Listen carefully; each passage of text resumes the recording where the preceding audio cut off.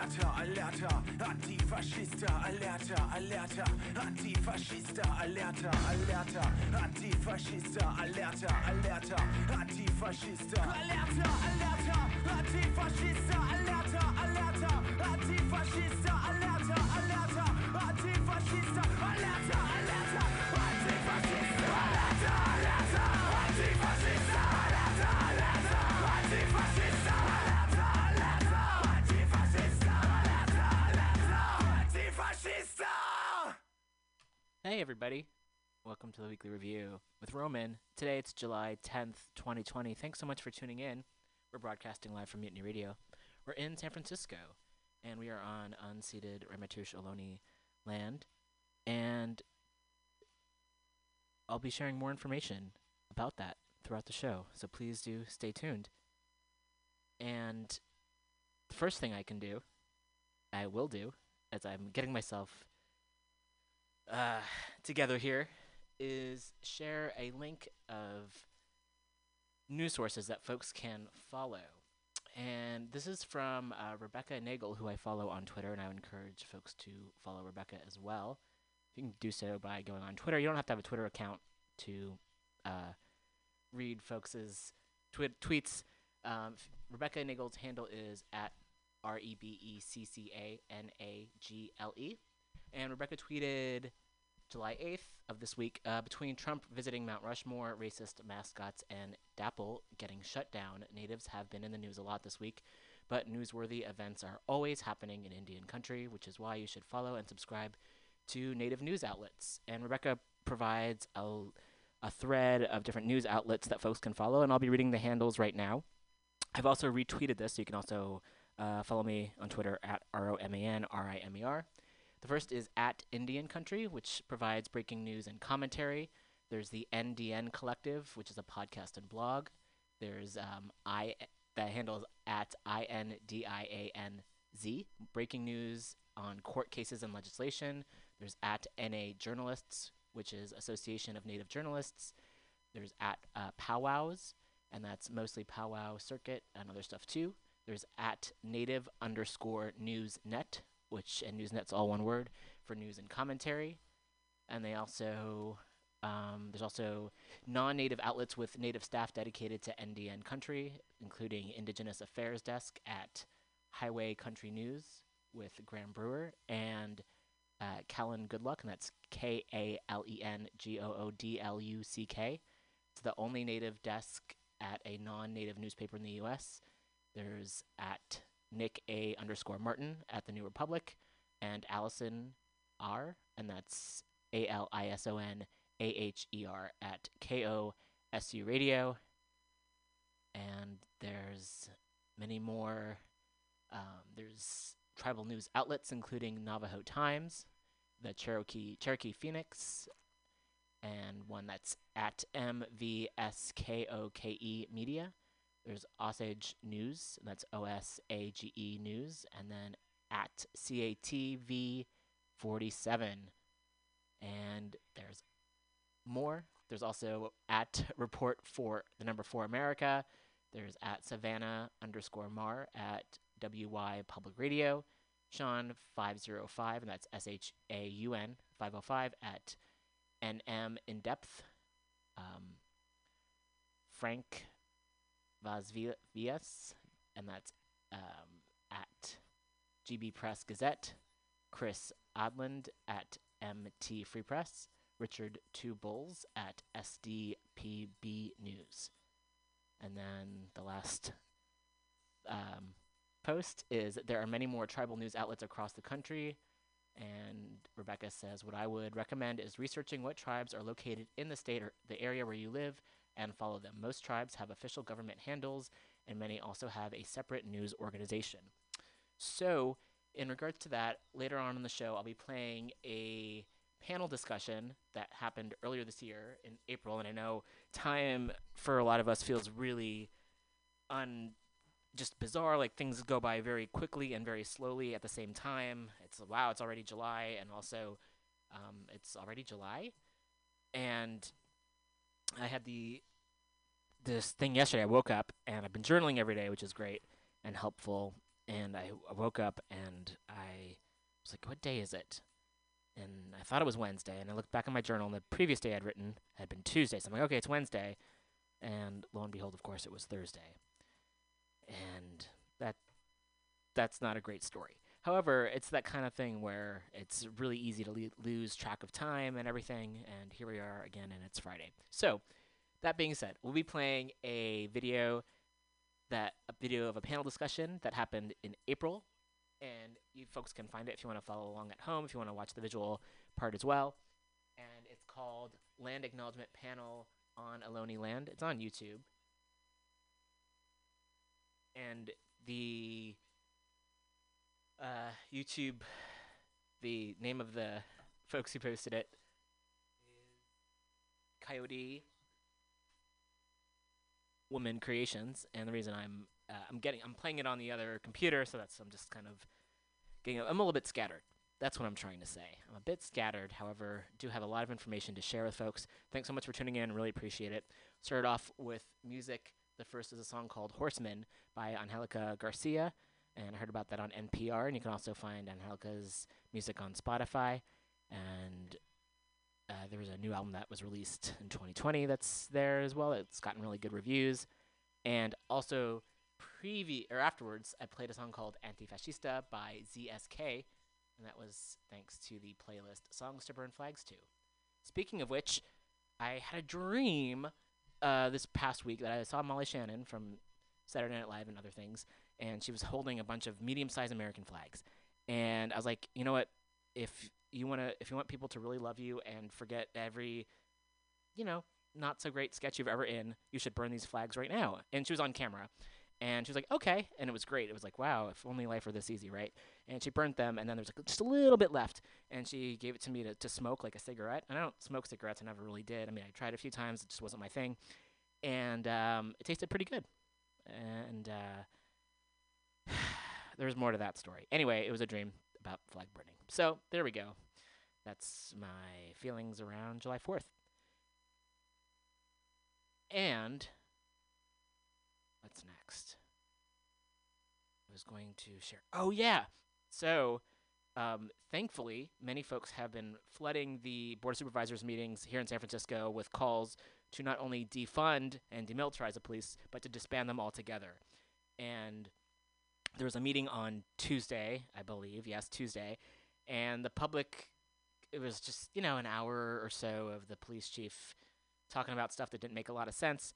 From those of us who have not really, it's ridiculous that the police force are asking for more money, given the fact that they're looking to make cuts from uni, cutting classes and programs and buildings from CCSF, and including the fact that school teachers from the Unified School District can't afford to live here, a lot of Muni drivers can't afford to live here, etc. Artists, elderly folks, numerous folks, who actually make the city a better place can't afford to live here, while cops who kind of come in from out of town and harass unhoused people, for the most part, they're somehow asking for millions of dollars more. And thankfully, a lot of folks called in to say, no, this is bullshit, with a lot of great reasons why. And there's so many ways that the funds can be reallocated to actually help people and also directly impact, the root causes of why people would call the cops in the first place. There are so many people who end up calling the cops on unhoused people. However, for just a fraction of the police budget, you can house everybody. You can also provide mental health services and other health services.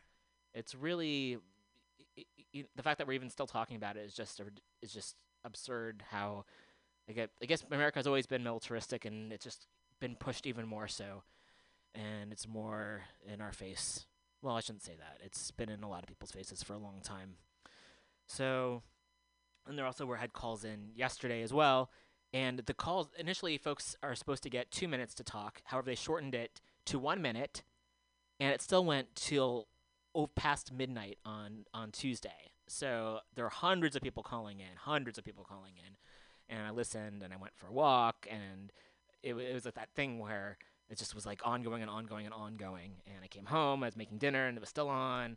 And after dinner, it was still going on. It was just, yeah. So it's very, I'm grateful for all the folks who are calling in. Also, I wrote in. You can also write in to the Board of Supervisors. There's lots of ways to show up. And given the fact that people have been protesting against police violence for so long, and it feels it's fucked up that it's taken this long, and it's taken this many deaths of people and families torn apart by the police state, and also it's the fact that more folks are showing up feels really great. So trying to be thankful for that. Okay. Yes. I met someone once. I don't know why I'm being mysterious about their name. Just someone. They have a name. They have a couple names. Anyway, they took me to this thing, and I am really just like following on the specifics of storytelling, right? Because details and specifics are supposed to be really good. I met this one person who took me to this thing that could be anything and anyone. It was about a club that helps people with speeches and stuff, and how you're not supposed to say and that's what I was thinking about just now as I was looking to announce the next thing I was going to say. But glad to be here. Glad to provide news and also ways for folks to show up. And we'll be also doing that as well throughout the show. Also, I'm finally putting together a directory of the show. And for folks who have been listening for a long time, thanks. Thank you. I don't know why I said with a question mark, thanks. But no, seriously, thank you. And it's been going on since late 2013. Since 2015, those are all online. And I'm putting together a directory of the guests, because usually I haven't had guests on in a while. I recognize that. But I love when I have guests on. It's great. So putting together a directory of all the guests that we've had on, as well as stories we've talked about, so folks can go back, because the archive is on MutinyRadio.fm. However, unless you know the date you want to listen to, it's kind of hard to find maybe what you're looking for. So I'm working on it, and that's that. Great. That's enough of that. Okay, so I think, all right, we've got a lot of news items and action items for folks to get to. So I'm going to encourage folks to maybe pick up a pencil or a pen if you're listening and want to write. I don't like telling people what to do. However, that's, I guess maybe I should do more of that. I do like being able to share information about folks, ways for people to show up, because that definitely gives me hope and makes me feel less depressed about the world, is that there are so many ways, so many organizers out there, so many folks doing a lot of really important work, and it's important to give them just to spread the word. So if you're up for that, get a pen, pencil, however you like to write, computer, whatever. And I'm gonna actually play this land acknowledgement panel first, and then I'll wake up a little bit and share some information of upcoming events and ways that folks can show up for your fellow people, fellow human beings. So again, folks can find this. This is the land acknowledgement panel at Ohlone Land. You can find it on YouTube, and it's from April 2020.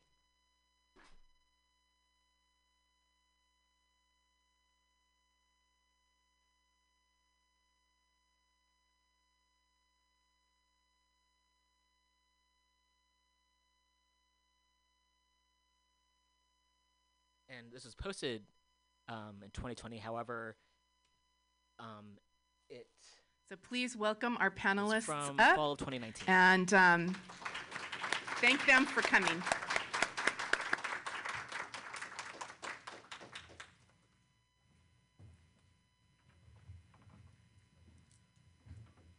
We'll put you in the middle, Greg.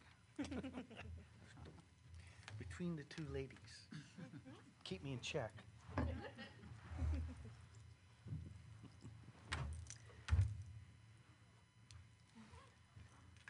So there wasn't much planned. Go ahead. Jay, do you want to do opening or shall I go first? Well, I had a plan. Yes. There was an opening. Yes. All right. You can see this is well planned, as all of our activities in Indian country are always well planned. And then sometimes they actually happen. Mishi Stui.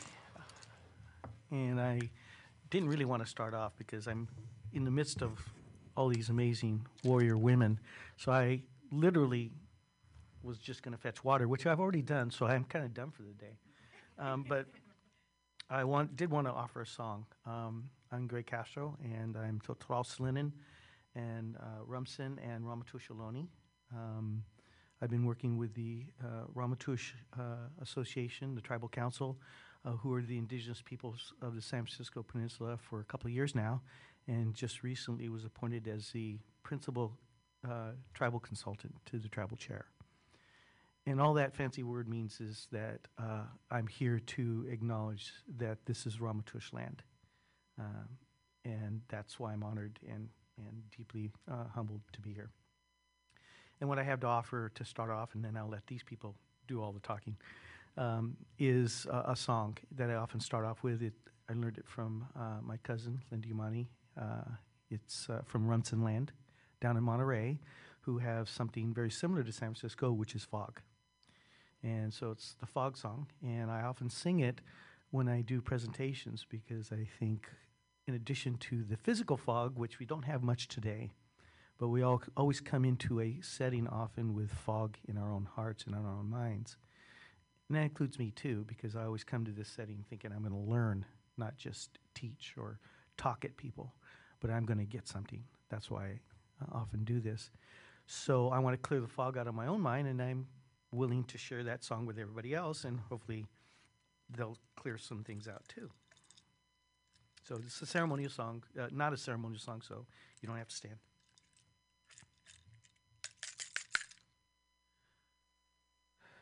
Arapa Chitihuan Wasiahim. Arapa Chitihuan Wasiahim. Arapa Chitihuan Wasiahim. Arapa Chitihuan Wasiahim. Arapa Chitihuan Wasiahim. Arapa Chitihuan Wasiahim. Arapa Chitihuan Wasiahim. Arapa Chitihuan Wasiahim. Oh. Our elders teach our kids that the fog song is very powerful. They sing the song, and then they look up and see if the fog's gone. If it's not gone, they keep on singing it. And it always works. And usually it's not until you're old enough to have your own kids teach them that you finally figure out what they really meant. Oh, it's a way to keep the kids occupied. Because sometimes the fog lasts all day. So hopefully it won't today. I'd spend a thank you.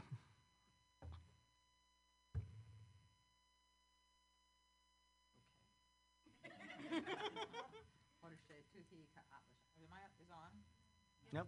Yes, is it on now? Yep. Can you hear me now? Okay. Horshe Tuhi Ka'atla Shanka Ka'atra Akarina.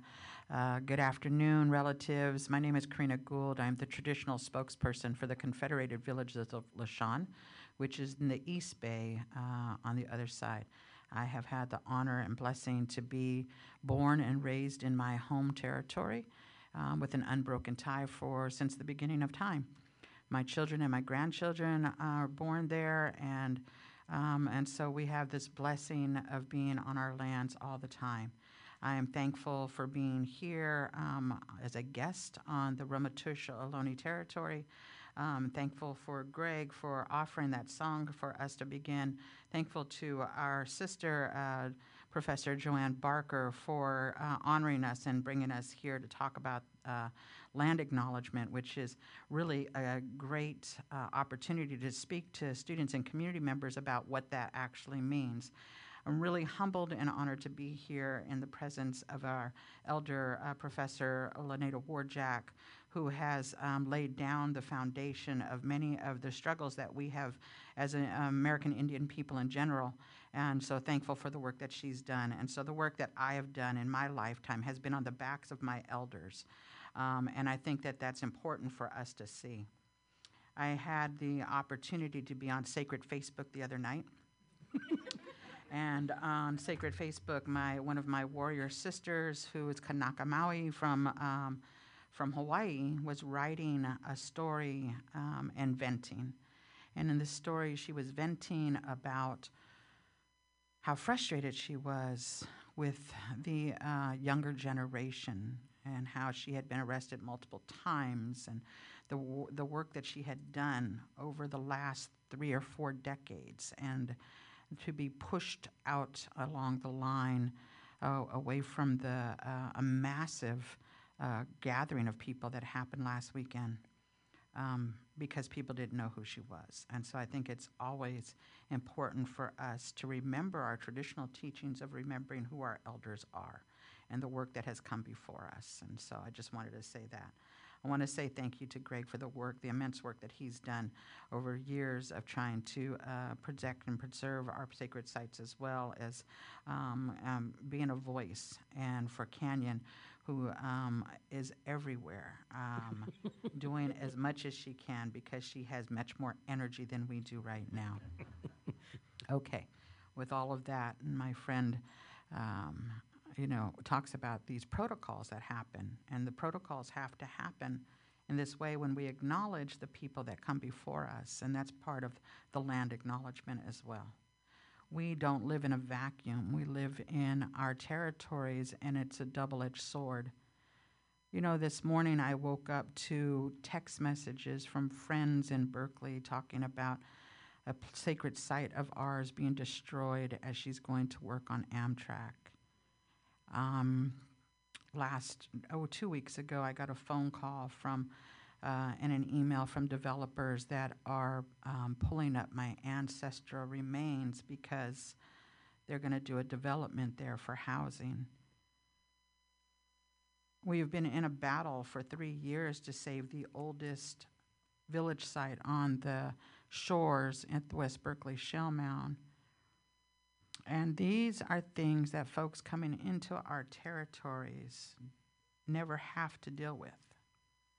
And so it has been really in the last 20, 25 years, really, that people even knew that Ohlone people, the generic term for us, even exist still.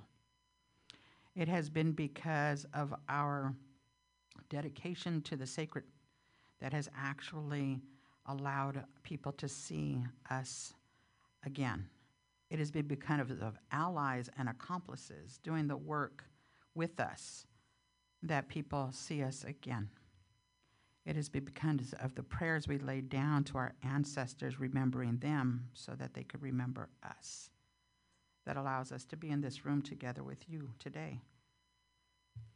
I am always humbled and amazed when I wake up to realize that my ancestors, our ancestors, collectively lived through 3 waves of genocide, and that it is a miracle that we are still here. The language that I spoke in is Chochenyo, the language of the East Bay. My great-grandfather, Jose Guzman, was one of the last speakers of that language. And so my daughter is learning that language and teaching my grandchildren and other tribal members, and it has been asleep, but it is waking back up. And I believe that is because of my ancestors. So we're here to talk about land acknowledgement, and I think that this is interesting because I've been getting tons of emails, and maybe you guys have been too, about what should we say. Mm-hmm. We want to acknowledge the land all of a sudden. Well, that's interesting. For me, it's like, oh, okay. And at first, people were asking over the last couple of years, Karina, can you come and do a land acknowledgement? Can you come and bless the land? Can you come and open up for an event that we're doing? And I thought, wow, this is amazing and wonderful. And yes, because we haven't been seen in a long time. And then as I settled into all the immense work that has to happen, I began to say, maybe the best way to do this is to actually bring us to the table as partners in the work that you're doing. You want us to welcome you onto this land, and there was a ethnic studies conference that happened in Oakland, I want to say 5 or 6 years ago. And we were at the First Congregational Church in Oakland, and I was asked to come and do an opening before Chief Winnemem Wintu, Kelly Sisk, and Angela Davis, and there was one other person on the panel. And so when I went up to do the welcoming, I reminded people that that was interesting for me to welcome people onto my land when I didn't know who you were. Because when you welcome someone onto your land, there is a reciprocity. There is a, what my what Dr. Fui Fui Lupe says, it talks about ava. It's about creating this relationship between each other. And what does that mean? There's a story that I was told about when people would come to our territories, that they would stop at the edge of our territories because people knew who was in charge of which land, which water people were obligated to, whose mountain people were obligated to. And they would stop at the edge of that land and they would light a smoke fire and they would wait until someone came and got them. And in waiting for someone to come and get them, other people would stay in the village and they would gather foods and gifts and get ready for gambling and story. And they would bring that person to the village and they would be welcomed with food and they would be gifted and there would be gambling games and there would be dancing. And then finally they would ask them, why do you want to be in this territory? And sometimes it was because they wanted to cross to the other side. Maybe they just wanted to come and visit relatives. Maybe they needed to pick medicine or to gather something else. Or maybe they had a message to bring. But it was after all of the protocols that would happen. Today we go across to many different territories whenever we get in our car or on a plane or on a bus, and never acknowledge the thousands of ancestors that were there and whose territory we're on, because we have no relationship. Land acknowledgement must begin with a relationship with the people on whose land you're on. We can say words. Like many universities right now, you see systems and other places are looking for the words. Give me the words that I can say at the beginning of each meeting, at the beginning of each graduation. Corporations tell us the words that we're supposed to say to acknowledge your ancestors. But are those corporations or universities or community centers doing work with the original people of the lands? And that's where it comes, for me, the deepest meaning is to really acknowledge that you are on someone else's homeland. When I talk to fourth graders, I say, hey, when you go to your best friend's house, how do you behave yourself? And they'll say, well, we say thank you and please. We don't break people's stuff. We ask. We don't rummage through the refrigerator, right? Those are things as adults that we teach our children and our grandchildren. But as adults, do we do the same thing when we come to someone's territory? Because you're in someone else's home. Do we continue to say thank you and please? Do we not break things? Do we take care of things like they're our own or better? And so land acknowledgement comes with all of those things as well for me. So I think that we've grown in leaps and bounds over the last 20 years when nobody knew us at all. That people are coming to us looking for guidance about what those words could be. And I think the next step I'm looking for is, how do we now live in reciprocity with one another on our homelands? No one is going home. This is becoming other folks' home as well. We want to be good hosts, and we need good guests. And so when I look at land acknowledgement today, I want to say, yes, I want to create those words. I want us to remember the genocide that happened on these lands. I want us to remember how people are now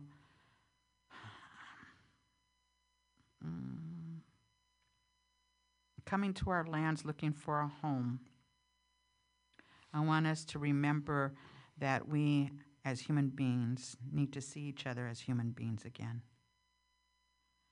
I want us to remember that 200 years ago in any of our territories, there was no such thing as homelessness, there was no such thing as hunger, and every creek in our territories you could drink fresh water out of. Our songs are about abundance, and there is an abundance here. The Bay Area is full of magic because I believe our ancestors prayed for us for thousands of years and put that magic in this land. There are things that are grown here, ideas and movements that are grown nowhere else in the world. And I believe that we need to have that reciprocity with the land as well. I'm going to stop there. Thank you. Mishmin Tuhis, Conrakat Canyon, Coyote Woman, Sayers Roots. I come from Indian Canyon Nation. I am the daughter of Tribal Chairwoman Anne Marie Sayers of the Indian Canyon Mutsun Band of Costanoan Ohlone people. I identify as an Ohlone California native or Costanoan Ohlone Mutsun, of which two of those terms are misnomers. Costanoan is what the Spaniards called us. Ohlone is a common term that some of the original peoples of the Bay Area identify with. I proudly identify as an Ohlone person. However, I do recognize that some of my cousins do not identify with that term. I am Mutsun. That is the language of my ancestors.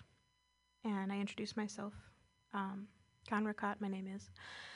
And I recognize that I am a very privileged California Indigenous woman who's able to say that she has been born and raised on the land of her ancestors, where my grandmothers have always been from. I'm very privileged and lucky and blessed to have been raised in a traditional and intertribal community space where I have witnessed many culture sharing opportunities with California Indigenous community members, intertribal, and international visitors. And so calling that home, having been raised off the grid in Indian Canyon, which is the only federally recognized Indian country between Sonoma and Santa Barbara along central coastal California. That being said, we have Great and Rancheria, federally recognized people, federally recognized lands, down towards Santa Barbara, San Ynez, Rancheria, federally recognized people, federally recognized land. Indian Canyon is a tiny trust allotment that President Taft identified my great-grandfather as an Indigenous person. So we have federally recognized Indian country, land, and we consider ourselves a sovereign community. However, no tribal recognition, no help, no perks, no anything like that. I see the pros and cons of that whole federal recognition process. I try to avoid some of those conversations. But I recognize that that is the home of my ancestors. And having been raised there, I see how lucky and privileged I am. And I recognize that I was always on what we acknowledge as Indigenous protocol, that respectful etiquette, similarly to how we visit our neighbor and we knock on a door. Well, if we don't have a lot of doors and fences, how do you come to the edge? And so I was always on the receiving end, always seeing people bring gifts and seek consensual, respectful relations with my mother, and then find out if it's okay to continue talking and progressing towards a conversation or a potential opportunity to have ceremony on the land or wherever they may need my mother's help or our community to come together. So being on that receiving end and witnessing that as a normal occurrence, I recognize how unique that is. And then as I travel around the Bay, I am always learning. I have stumbled, and I'm always growing. I do not, like even today, in recognizing that here we are in San Francisco, or what I would say is here we are in Yelamu, in Ramaytush Ohlone territory.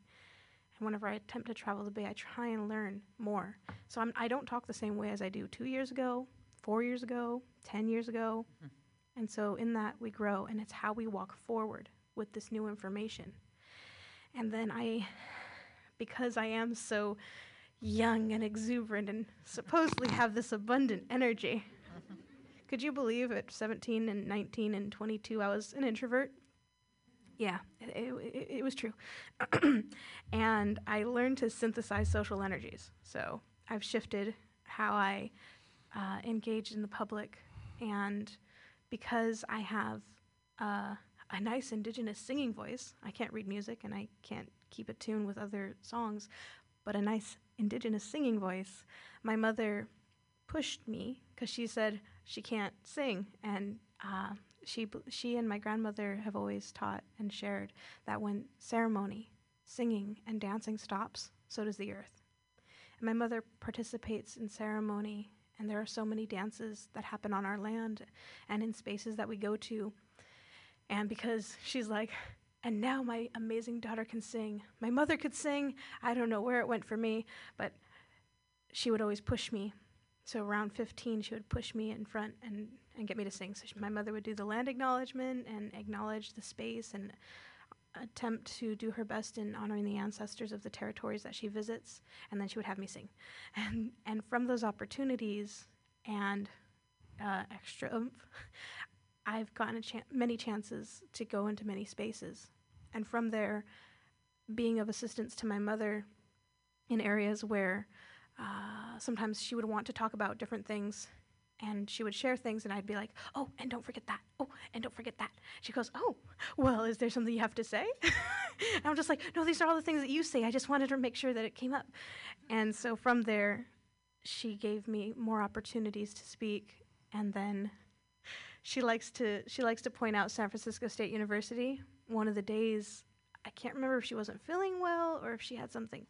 She had San Francisco State University as a field trip, and she pushed me to go and welcome them. And she came down, and she heard what I had shared. She's like, she's taking all my lines. And so when coming into these spaces, I'd make sure she had priority of everything she wanted to share, and then I'd fill in the gaps. And from there, I learned that a lot of what I was raised with is not familiar.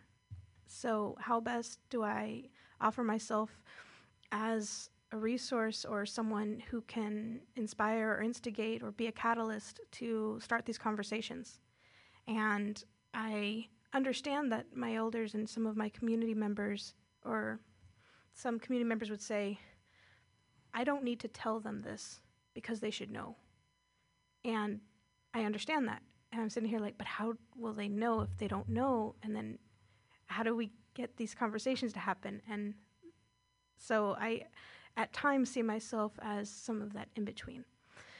So the way Karina perfectly lined it up saying, my abundant energy and do what I can, I always say I will do what I can, when I can, where I can, wherever I can, to do my best to honor my ancestors, to honor truth and history, and to be a good ancestor in training.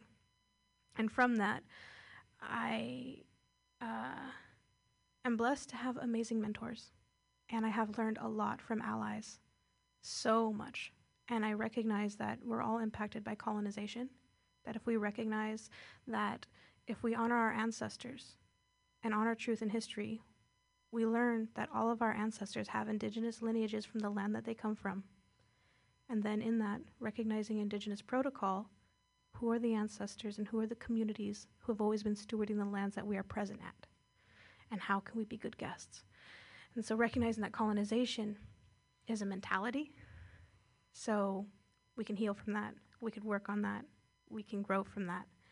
And I'm ever inspired by who I encounter and what I encounter. So from the work that I do with the Roaming Aloni to utilizing my graphic design skills to create a mini-zine about acknowledging native lands here in the Bay Area, and methods of allyship or guidelines and practices that are always ever developing and bringing in more perspectives of community members, and being diligent to respect individual protocols, but try and give a quick little sense of, here's some guidelines, here's some little bits that can be helpful in a journey to connect with community and connect and bond with truth and history.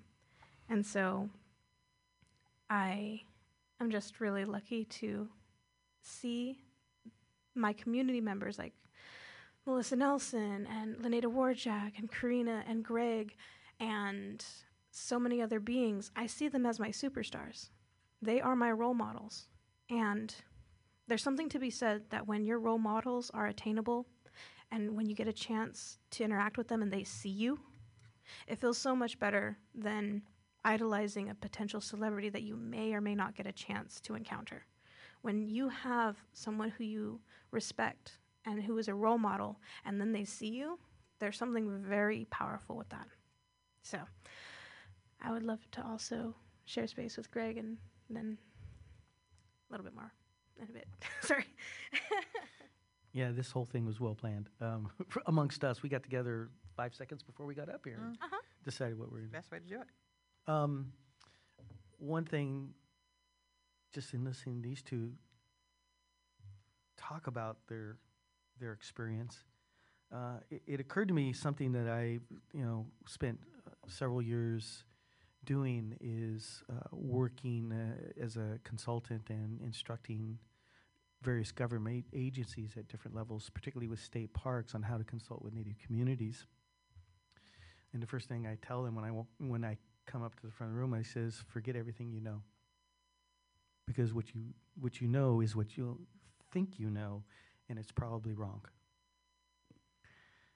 And the next thing I usually tell them is that what we're going to talk about today, and hopefully it's interactive, is that trying to describe Native concepts in English, and those particularly working on any language, as we are up here at any level, will tell you that English sucks. That's a technical description. You can put that in your dissertations if you like. Don't know what the grade's going to be, but and I think part of that is the when you were talking about the word land acknowledgement, right? That's actually relatively recent because we used to do welcomings to people who were already here, by the way. So, and then blessings was the other one. That's even harder, considering our history. So recently, somebody asked me about that. She says, they used of the word welcoming or blessing, and they heard me say, to put it down as a land acknowledgement. I was asked to open something up, and I said, well, you can just if I said land acknowledgement, what we do. He says, well, what's that about? He says, just acknowledging the place you're from, that you're on, and who was there before you. And I think they went one of the places that suggested this was still a little confused, so they said opening. They just said opening. So I was part of the opening. So this word of land acknowledgement to me is very businesslike. And that's one of the other things I talked about to government agencies. I said, you come to us and ask for your consultation to check off that box. And for us, it's not business. It's personal, it's intimate, it's deeply moving to us in a way that we don't see with other people in their own lives, let alone in what they think they know about our lives. Because what most Americans, to use that phrase, know about their history is an immense 500 years, right? Crest got lost about 525 years ago and bumped into an island, and then the Europeans found out about us and started to come. And that's what they call history. And for us, that was like last week. Because we've been here since time immemorial. We use that term, the dawn of time. Most of our stories talk about us being here when the world was made the way we see it now. And we were brought in to take care of it. And archaeologically, that's more than now 15,000 years, and that number that keeps moving. Because when I started working on site protection and archaeology in the early 90s, it was like 8,000 years. And if you said a 5-digit word, 5,000 years. yeah, if you said 10,000 years, you're a radical. Bering Strait theory. Yeah. And of course now, just within the last month, they've talked about a documented site up by Seattle, I believe, that's at 16,600 years. And that's the officially accepted amongst the archaeological community number. And then you have all the other crazies who are even further along, including a group of archaeologists saying 130,000 in San Diego. And my elders would say, well, they're getting closer. They're getting closer. They'll catch up eventually. Yes, it's Western science. It's part of their business plan. And for us, it's not business. So what does it mean for me to be acknowledging land? Well, I did my song with this. This is the most common of our musical instruments in California. It's a clapper stick, and they're generally made out of elderberry. In my dad's community, the Slynn community, south of Ohlone, our origin stories say we are made from elderberry. So we're made from the very thing from the earth we came from. And we have a more than 15,000 years at least bond with that place. So to say land acknowledgement doesn't begin to describe our relationship with that place we came from. It is a deeply intimate connection. Last night I was asked at the last minute to do a pitch for a grant that's going to work with some Ohlone people to do some cultural things in the public in San Jose. And so I had to write something at the last minute. And I talked about, imagine having an intimate relationship with with the place of your birth. And most people think of their mother as the place of their birth with an umbilical cord. And then imagine that umbilical cord being ripped off while you still need it. And then imagine and having to be in that place since that time and feel that loss every single day and trying to reestablish, renew it, keep it going in the midst of the chaos of the newcomers, many of whom themselves are ripped from their own homelands and had their own umbilical cords ripped, in dealing with that trauma. And in one elder who told me, he says, and they're taking it out on us. Another elder said, well, they got kicked out of their paradise. That's what their Bible tells them, so they're trying to come and kick us out of ours.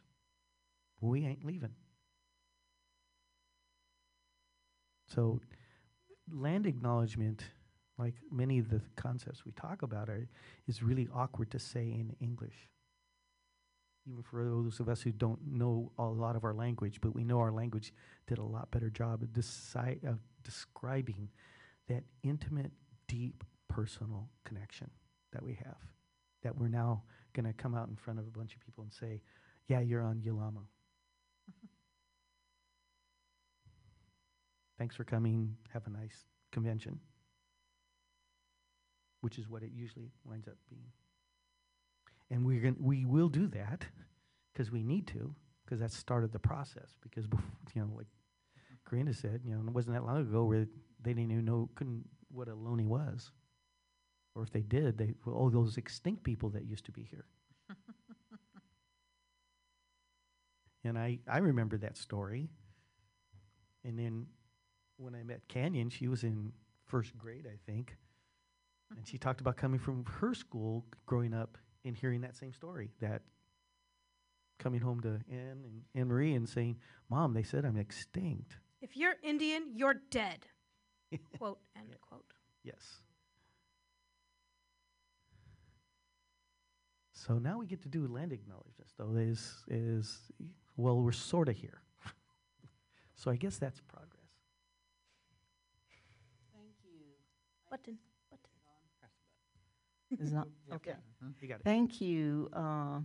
Thank you for acknowledging all of us and bringing forth the information on land acknowledgement. I think it's extremely valuable to learn what we just learned today, don't you think?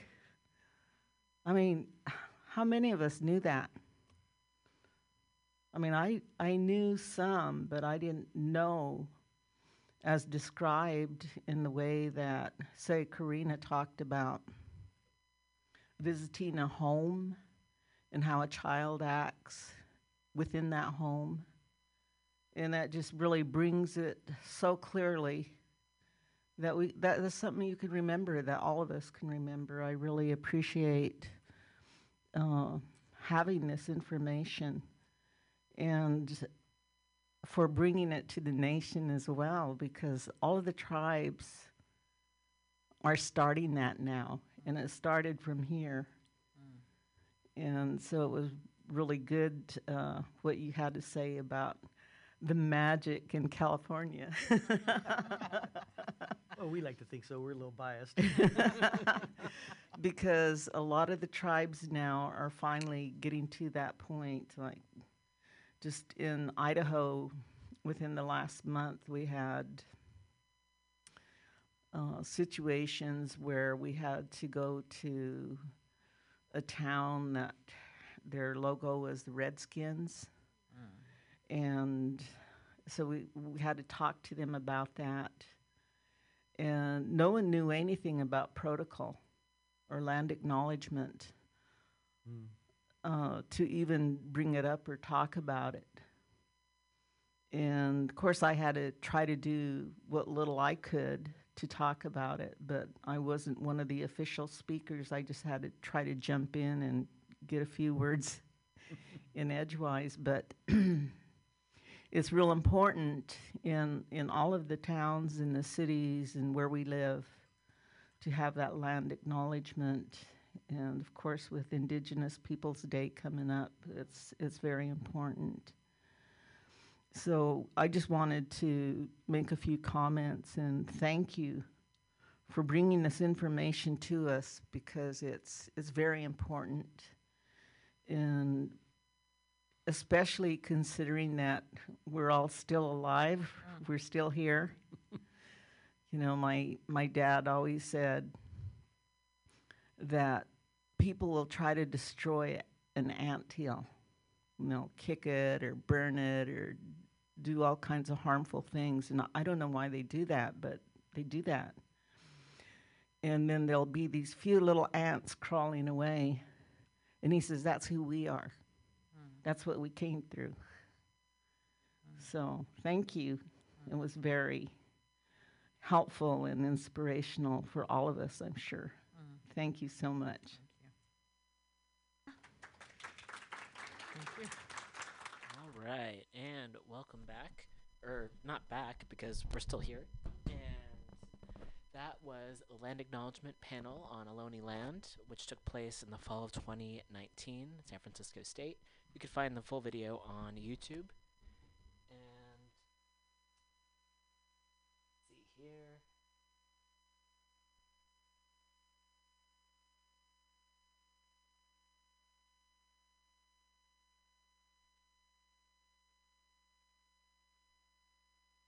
Again, it was shared by the Coyote Women Creations page on YouTube. So we're going to take a break, and I'm going to play some music. And this is really sweet. It's kids from PS22 in Staten Island, New York, and a few songs of theirs that really are, I think, quite uplifting. So I'm going to play that, and then we'll be back in a bit with some news items. Stay tuned. We'll put you in the middle, Greg. Between the two ladies. Keep me in check. Beautiful.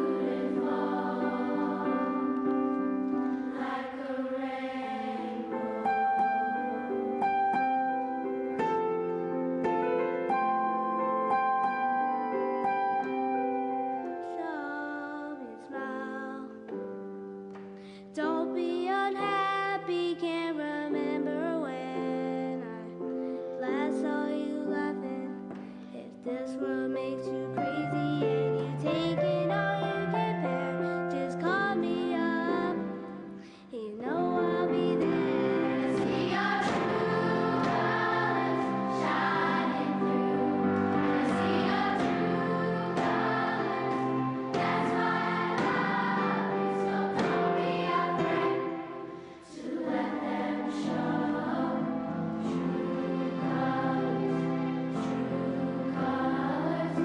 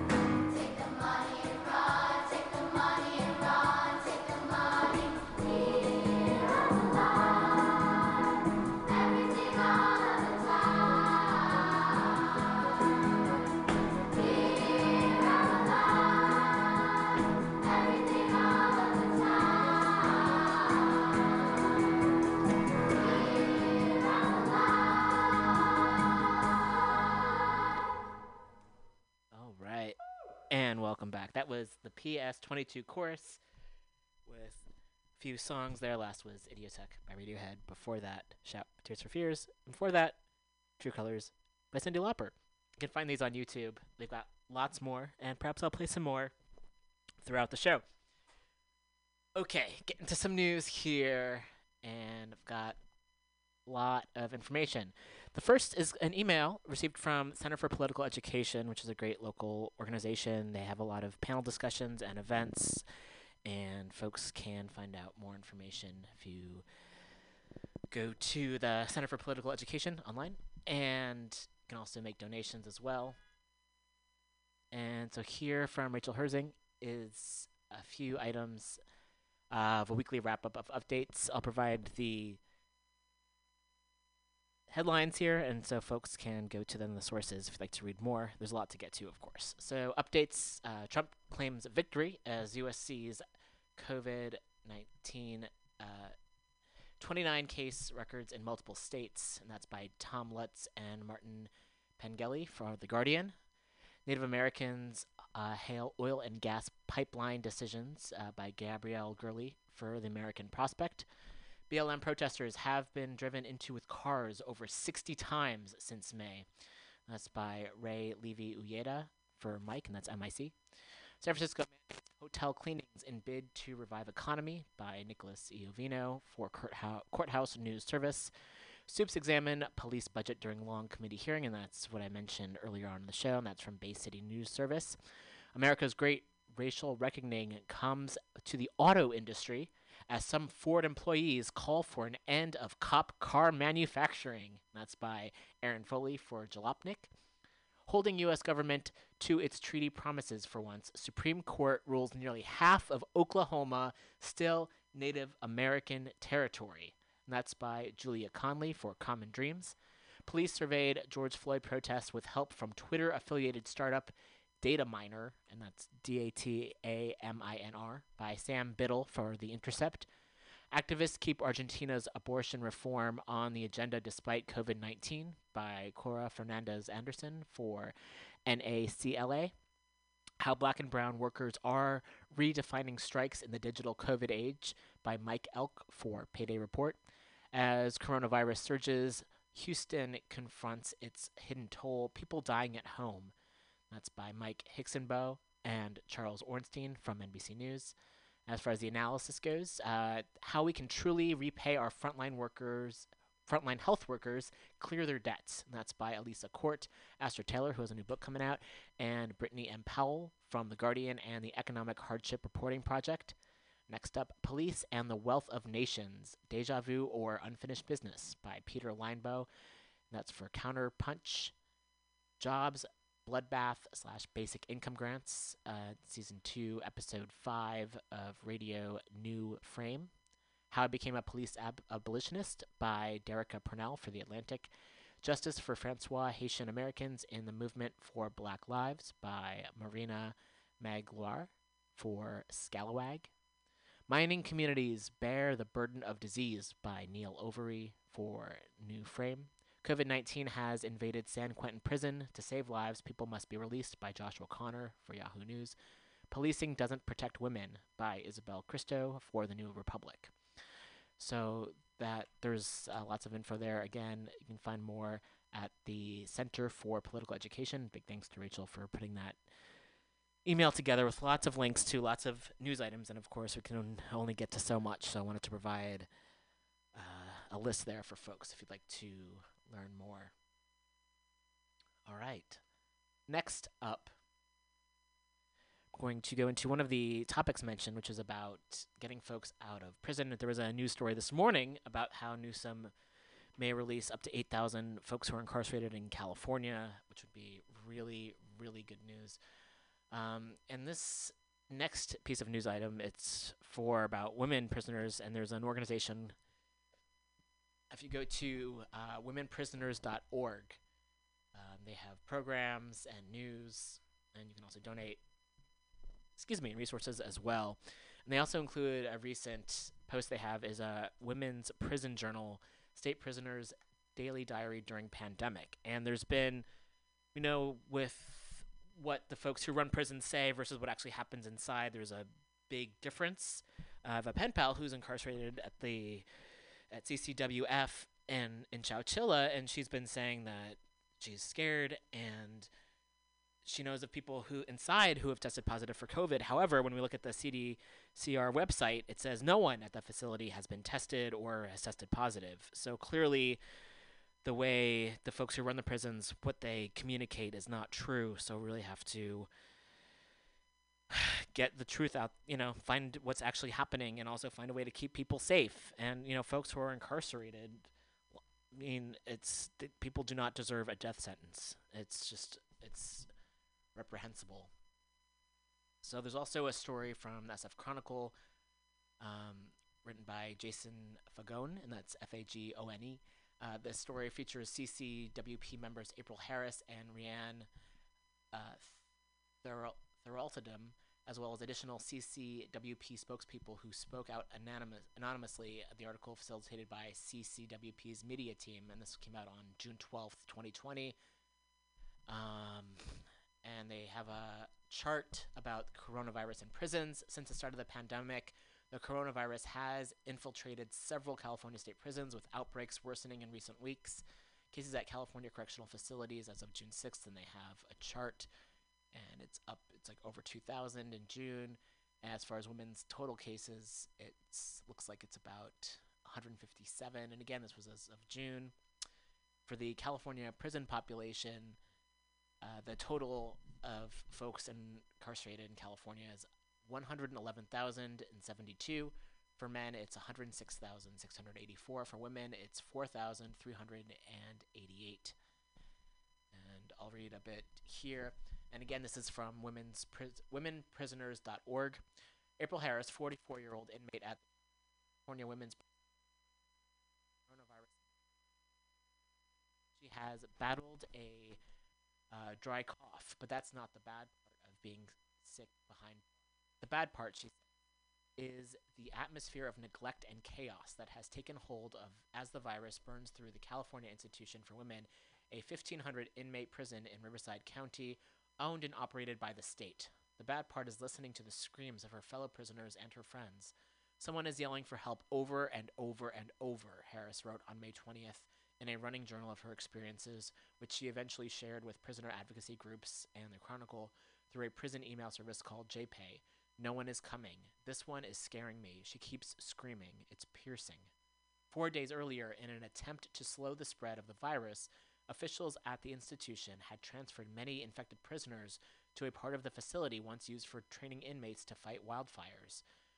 There, the prisoners have been quarantined in isolation with little ability to leave their cells, even to take showers, and only sporadic access to email and phone calls. Some of these women haven't showered in 4 days, Harris wrote in another journal entry on May 20th. An inmate ran out of her room when they opened her door for breakfast and is refusing to go back in. She is screaming she wants to talk to her family.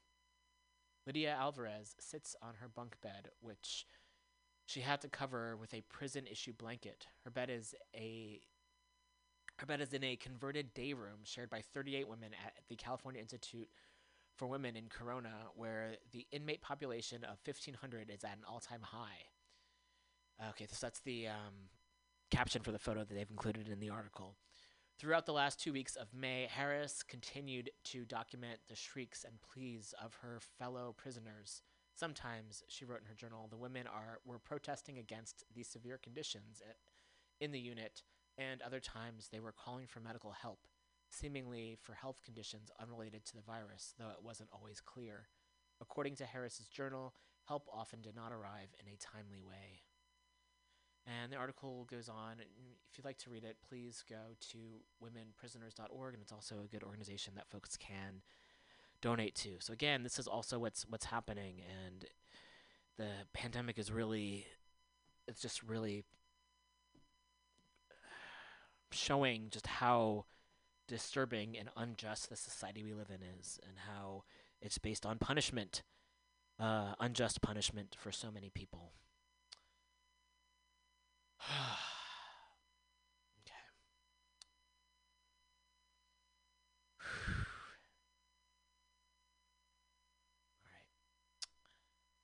Next up, just- this is from APTP. It's a local organization. You can follow them on Twitter at APTP Action. And this is a post from July 9th. Justice for Stephen Taylor. People of color in mental health crises continue to be shot and killed because of egregious, brutally racist law enforcement practices.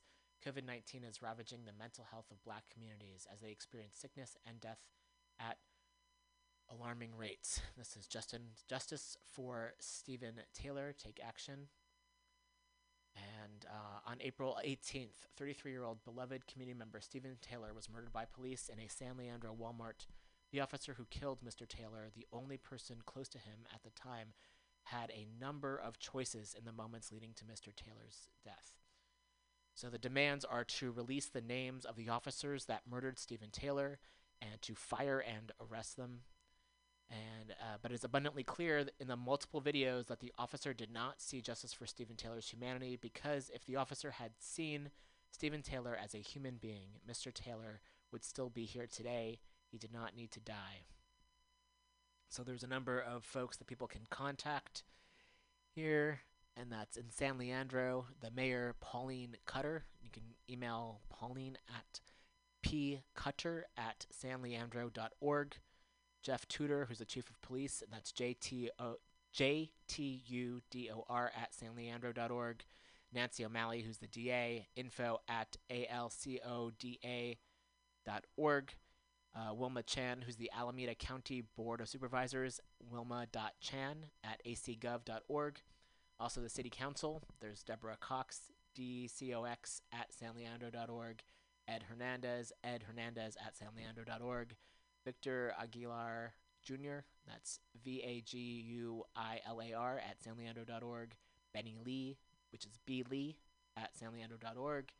Corina Lopez, and that's CLOPEZ@sanleandro.org. And the Vice Mayor, Peter Ballou, and that's PBALLEW @sanleandro.org. And they also provide their phone numbers as well.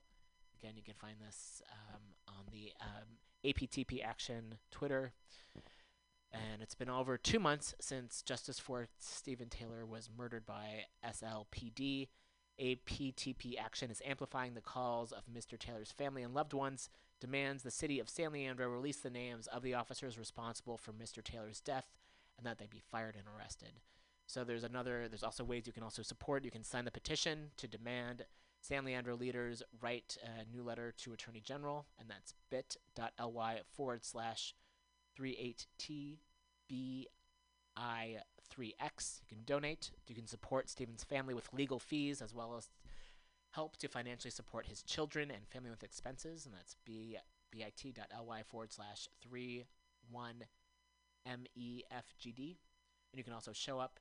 Stephen's loved ones will hold an event in person and online. So this already happened in June, it says June 10th. Okay. So they're also asking to help spreading the word in these efforts in order to call out San Leandro, Alameda County officials, and council reps to demand justice for Stephen Taylor, and also amplify the petition, which is on change.org, and the GoFundMe. Okay, so the action's today, July 10th, and I'm going to read more information about that. There's a Facebook event that folks can find. If you type in Justice for Stephen Taylor, release the officers' names. Again, it's happening today, 6 p.m. to 7 p.m. Facebook Live. And I'll read about the info. People are meeting in front of SLPD. Bring your voice. Wear a mask. And also will be, looks like, streaming on Facebook Live. So again, you can find more information on Facebook. Justice for Stephen Taylor. Release the officers' names. Okay. Next up.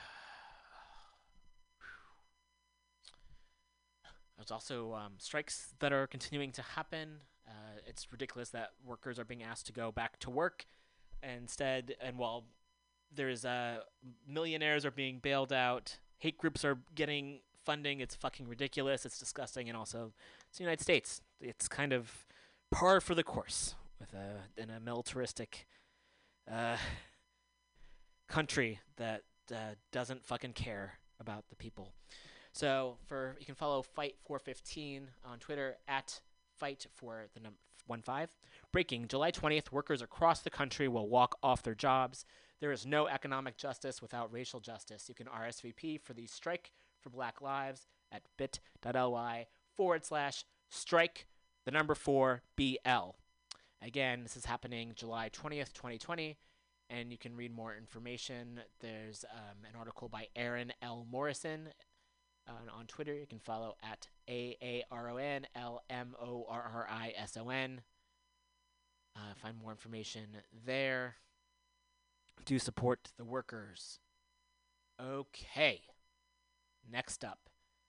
Lots of action items, lots of things to do. There's a lot that's wrong, and also so many ways that folks can show up to create a world that's just and safe for everyone. It's possible. Okay, this is from 5 Elements SF, and it's the number 5 Elements SF. You can follow them on Twitter. Join AROC Bay Area, and that's AROC, Bay Area, and organizations statewide in speaking out to defend Arab American studies in the model curriculum for high schools across California. Please share these 3 critical ways to support this campaign for an inclusive ethnic studies course. And they have a link in their bio. Save Arab American Studies. So let's see here. You can go to the website, first of all. That's savearabamericanstudies.org. You can sign and share their petition. They have a link in the bio. Again, savearabamericanstudies.org. You can take a solidarity selfie. Use hashtag SaveArabAmericanStudies and hashtag ArabAmericanStudies is ethnic studies, and tag at AROC_Bay Area on Instagram and at AROC Bay Area on Twitter. You can also send public comment now.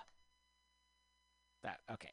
Visit their public webpage, which is the one I've mentioned, SaveArabAmericanStudies.org. And on there, there's a link, send public comment, for instructions and talking points for sending public comment to the IQC. Okay. All right. Whew. Okay, so that is a lot of information. Whew. Went through that a lot more quickly than I thought I would. So, with that, I think it's time to play some more music. And I enjoyed hearing PS22. It was uplifting, and it's also a reminder that we all were kids once. I know sometimes it's hard to remember, especially with time being as weird as it is, but recognizing if kids have education programs and arts in their schools, how enriching that is and how wonderful that is. And also when we're talking especially about folks who are incarcerated, for instance, and people who have been killed by police, these people were fucking kids once. Excuse me, I shouldn't have sworn. People were kids once. There we go. That's better. People were kids once. And when you look at kids and just imagine how we need to create a society where folks are taken care of and nurtured instead of punished. Okay. Whew. Calm down a bit. Well, I'm probably not going to calm down. If I'm going to be honest with you, I'm not going to calm down because it's enraging to live in this kind of world. So I'm going to take a look here for some other songs of theirs to play. And I found most of these on YouTube. Originally, it was on Twitter yesterday, and actually that's probably where I'll find the first one I'm going to get to now. And as much as I love the songs to burn flags to, it's also nice to have some other songs by kiddos. Okay. And so this was shared yesterday by at LAYLOLOGY with the tweet, I don't care what you losers are arguing about. I'm watching a children's choir sing Bjork. So I'm going to get to this one here, and then I'll look for some other ones as well.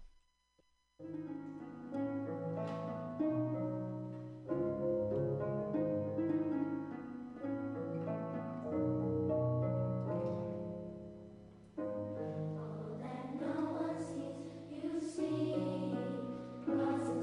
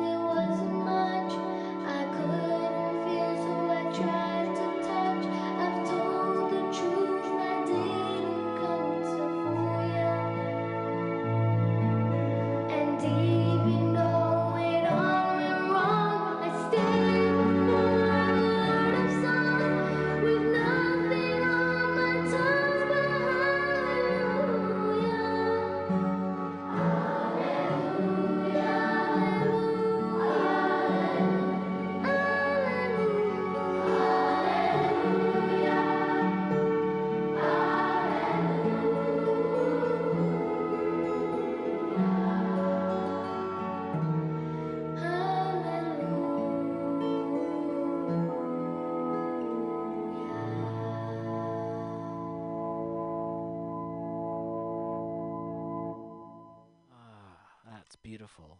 Welcome back. Again, that's PS22. Bit of a palate cleanser as well. Want to share some upcoming events that are happening on July 19th through Poor Magazine. There is going to be How Not to Call the Police Ever and Build an Elephant Council. So I'm going to click on the link right now and share ways that folks can register, and I'll read a little bit about the description. You can find it on Eventbrite. Again, July 19th through Poor Magazine. How Not to Call Police Ever and Build a Elephant Council. This workshop teaches how a landless people's self-determined movement never engages with state-sponsored murderers and instead built an indigenous poor people model of accountability, respect, and care, which we call the Elephant Council. In this workshop, featuring the poor, unhoused, disabled, black, brown, indigenous, elder, and youth leaders, artists, cultural workers of Poor Magazine, Prensa Pobre, Poor News Network, PNN, Homefulness, who have practiced this concept for 21 years, even throughout their own collective traumas, colonization, gentrification, family violence, eviction, incarceration, displacement, betrayal, and the attempted takedown of the landless people's movement called Homefulness.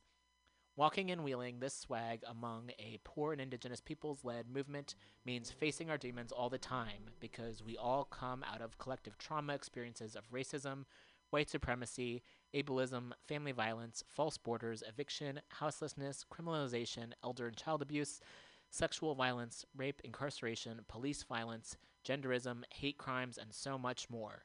This workshop will take participants through the model of the Elephant Council, a poor indigenous people, traumatized people's accountability circle, which includes a redefinition of the silently violent Western white supremacist notion of security and enables us to hold each other through trauma and institute a true definition of interdependent safety.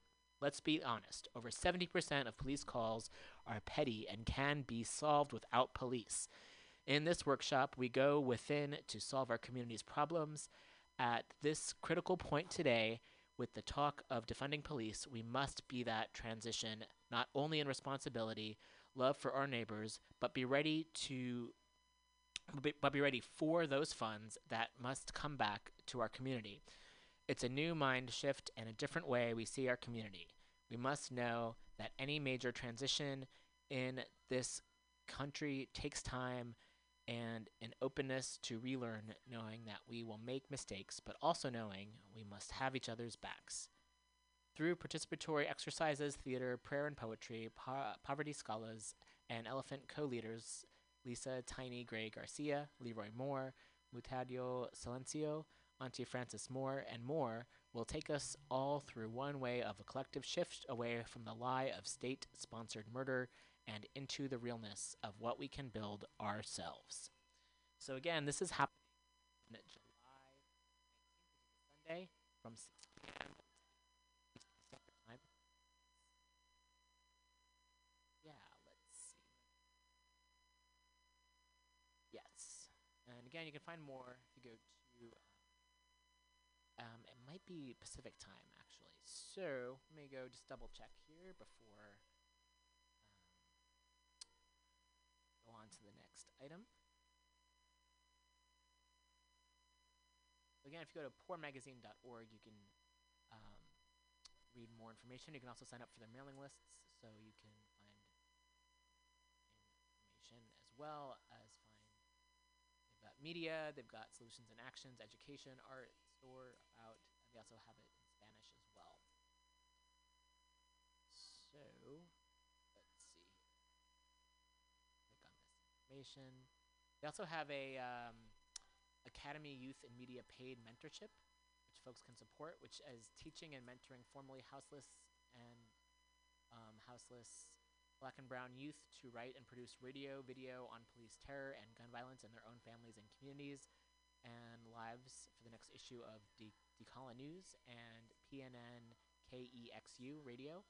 And they get paid stipends for their work. Mentorship also includes learning and doing construction on homefulness, a homeless people's solution to homelessness, mediation, basketball, and Aztec dance.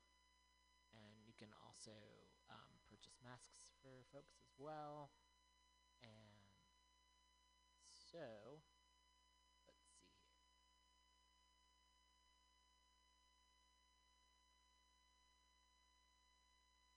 Yeah, they have a lot of links. So I'm going to go find more information. I'm going to take a break, actually, because I've been talking quite a bit. And play some more music here, and let's hear from some more of those kiddos. And oh, here's a good one. So stay tuned. We'll be back in a minute. Now, our version I think is a little different from what you guys do. Fortunately, we're in the same key though, so that's the good news. So, thank God it's right. So, We'll just do what you guys do. can you mind adapting to? Oh, I love you guys. See, this is why I love these guys. Ladies. Because, right? Women. You know. Ladies. Ladies.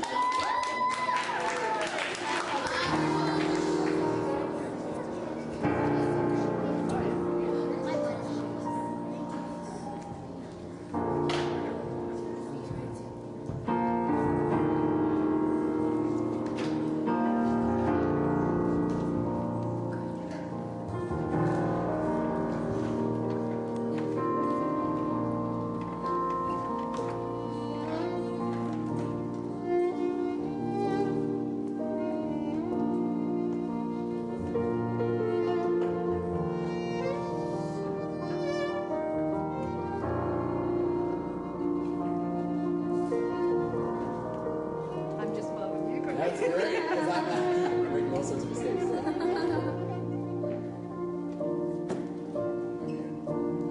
When you're weary,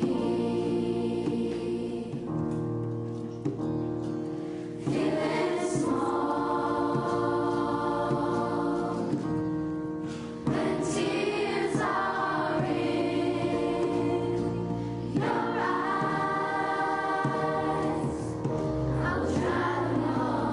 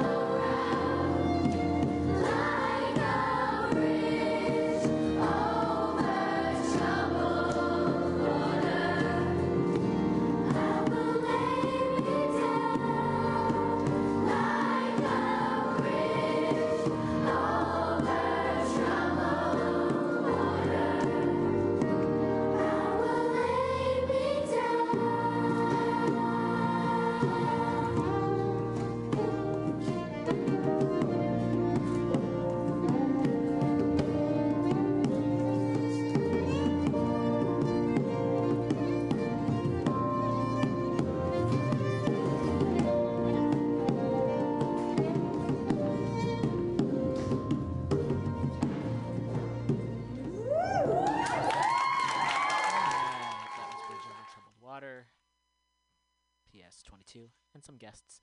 I'm feeling ready to end the show here.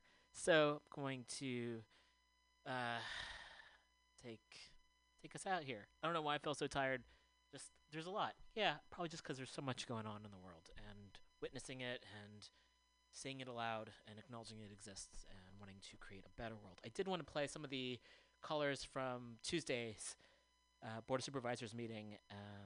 Perhaps I'll get a chance to next week. Yeah, again, thanks for so many folks for showing up. I also wanted to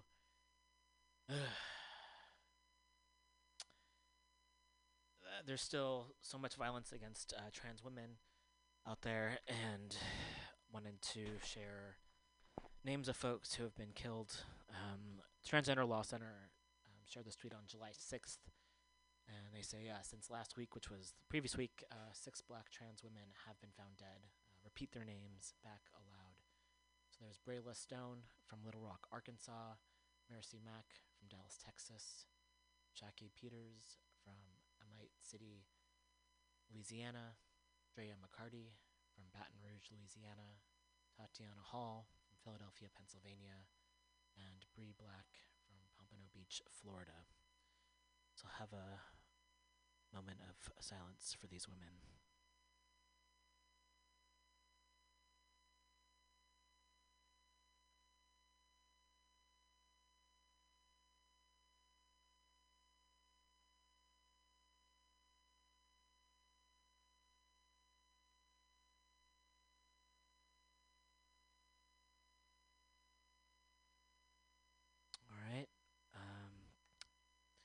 Gonna finish up the show here. Thanks, folks, for tuning in. You can find our archive, MutinyRadio.fm. If you're interested in having a show here of your own, you can do so.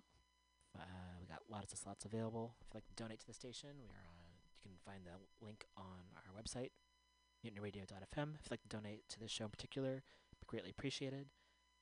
We have a Patreon up, patreon.com/weeklyrev. Thanks so much for tuning in, and we'll be back next week.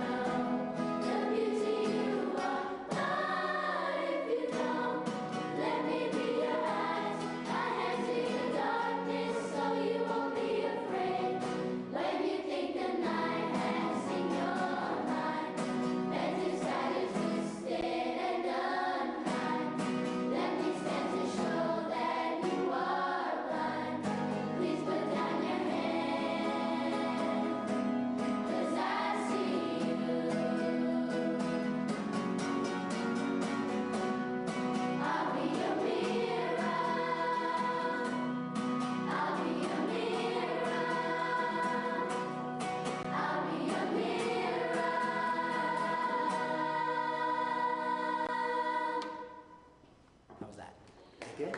Sounded good.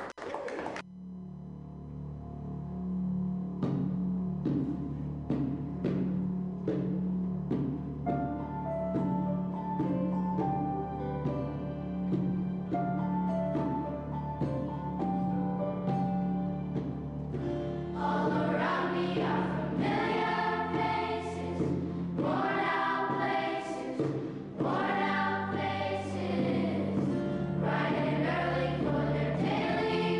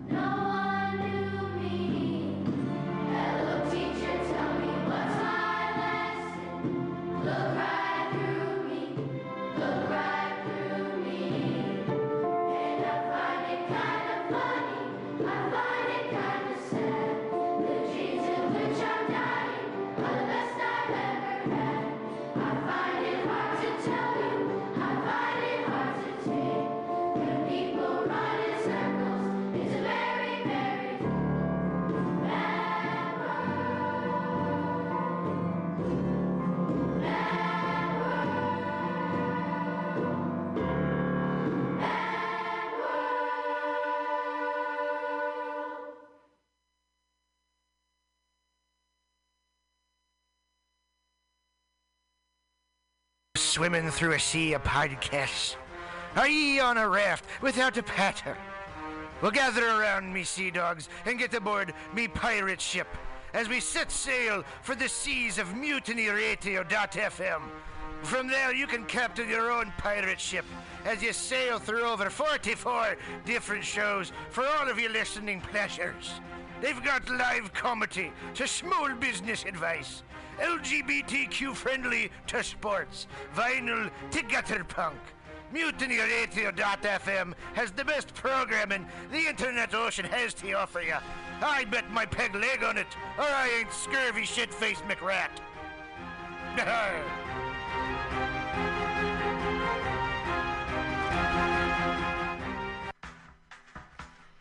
Anti-Trump is the antivirus or antibody to the Trump virus. We're a global alliance of humans standing up against the Trump brand. Antitrump.com started 4 years ago on March 19th, 2016 with 2 sketches and a dream for a better world. Nobody thought it was going to be this bad. Most of us probably figured it would just be 4 more years of the same old. He was a 70-year-old babbling Nimrod. How bad could it really be? Treason is the last of his felonious activities. The Trump brand has hijacked our government and sold Lady Liberty to the mob. We are a leaderless and without the most basic healthcare systems and community services. COVID-19 is a pandemic, but the Trump brand is the virus. Welcome to the antivirus. Go to antitrump.com and spread the word. Individual politics aren't important. What is important is that we stand together as a unified voice and say enough is enough. That's antitrump.com.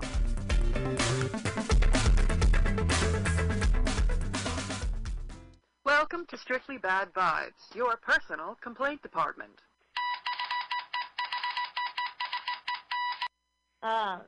What the hell are we talking about?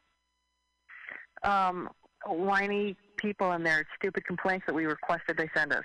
Why do we do this? Why are we doing this? None of which matters in this equation because it is his choice to carry such horse shit on the fucking train. And he was yelling, he was like, move it, bitch, and I wasn't. I'm just not. I'm not moving it, you know? I've arrived. Why should I move? I don't like what work has been giving us at our free lunches. Rolling flag, 340-1976, and it does not spell anything. Rolling flag, 340-1976. Go for it. Call in, guys.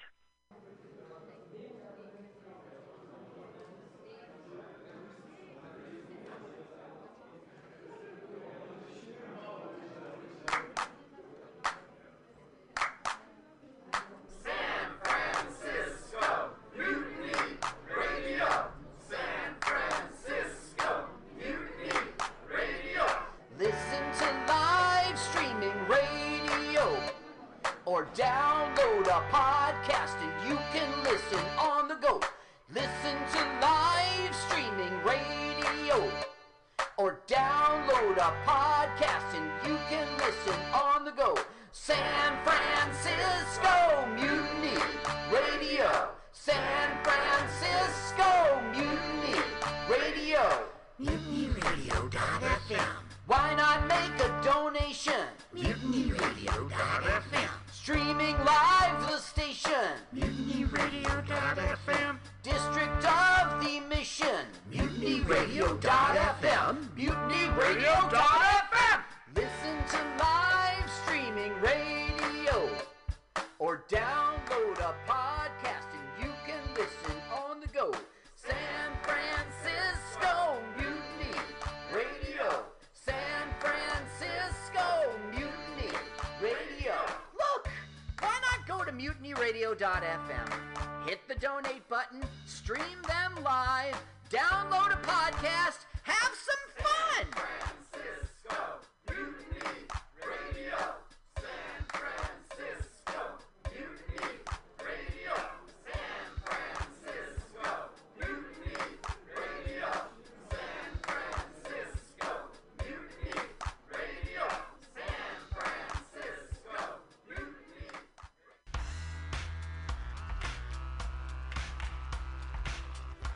Hey everybody, listen to The Weekly Review with Roman every Friday from noon to 2 p.m.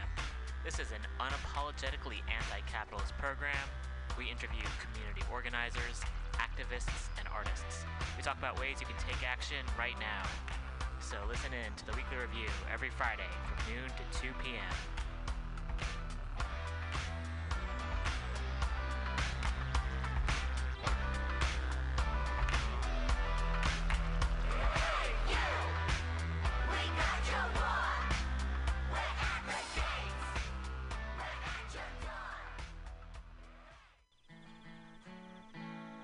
Billy Bob, you ever want to be funny? Well, my dogs think I'm funny, Daryl. Well, I mean, you ever want to be, like, in front of an audience? Like, other than, like, squirrels, dogs, and dead peasants? Oh, shit.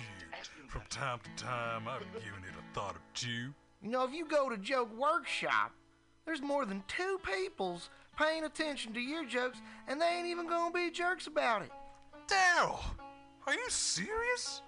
I can get people to listen to my jokes? And they'll even say nice things to you before they tell you how to get improvements. No way. What is this dag-nabbit thing called? It's Joke Workshop. Joke Workshop? Yep, every Monday, 6 to 8 p.m. on the MutinyRadio. So you're saying I could tell my jokes every Monday from 6 to 8? That's what I'm saying. It's the Joke Workshop Mondays, 6 to 8 p.m. at the MutinyRadio. Yahoo! $4.99. Good evening there, my friends here at MutinyRadio.fm.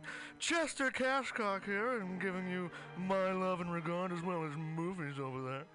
And I just wanted to let you guys know that anytime I go swimming in my vault of rare coins and piles of filthy cash, I can't help but listen to Pamtastic's Comedy Clubhouse every Friday from 8 to 10 p.m. I mean, if anyone who knows anything about comedy knows that Pamtastics books the best of San Francisco and beyond's underground comics. It's a great showcase, and they have a fun time at Pamtastics deep in the Mission District, where you can laugh off your tushy for a mere $5 every Friday to 10 p.m. And I laugh because $5, I mean, that's what I use to wipe my tushy with. So to laugh it off for a mere $5 is indubitious. But if you can't make it to Mutiny Radio, well, don't even worry. Don't fret at all. You can simply download the podcast post-show and giggle in the comfort of anywhere, like your Aspen summer home on the mountain ridge with the kayak feeling. So all you got to do is just go to podcastics.pcrcollective.org/Comedy Clubhouse, or you can listen live every Friday from 8 to 10 p.m. as your host Pam Benjamin brings you the best comedy from San Francisco and beyond the universe. And what's better than the universe? It's a cash cock, honey.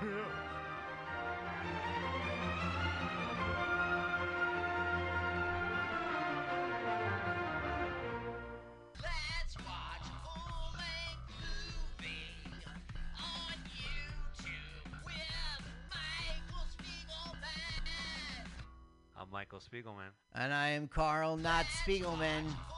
We're hosts of with Michael Spiegelman. Follow us on podcast with our acronym LWAFLMOYT. We watch a full-length movie on YouTube with you, and you listen to the podcast and watch the movie at the same time. Yeah. LWAFLMOYT. Yeah, LWAFLMOYT.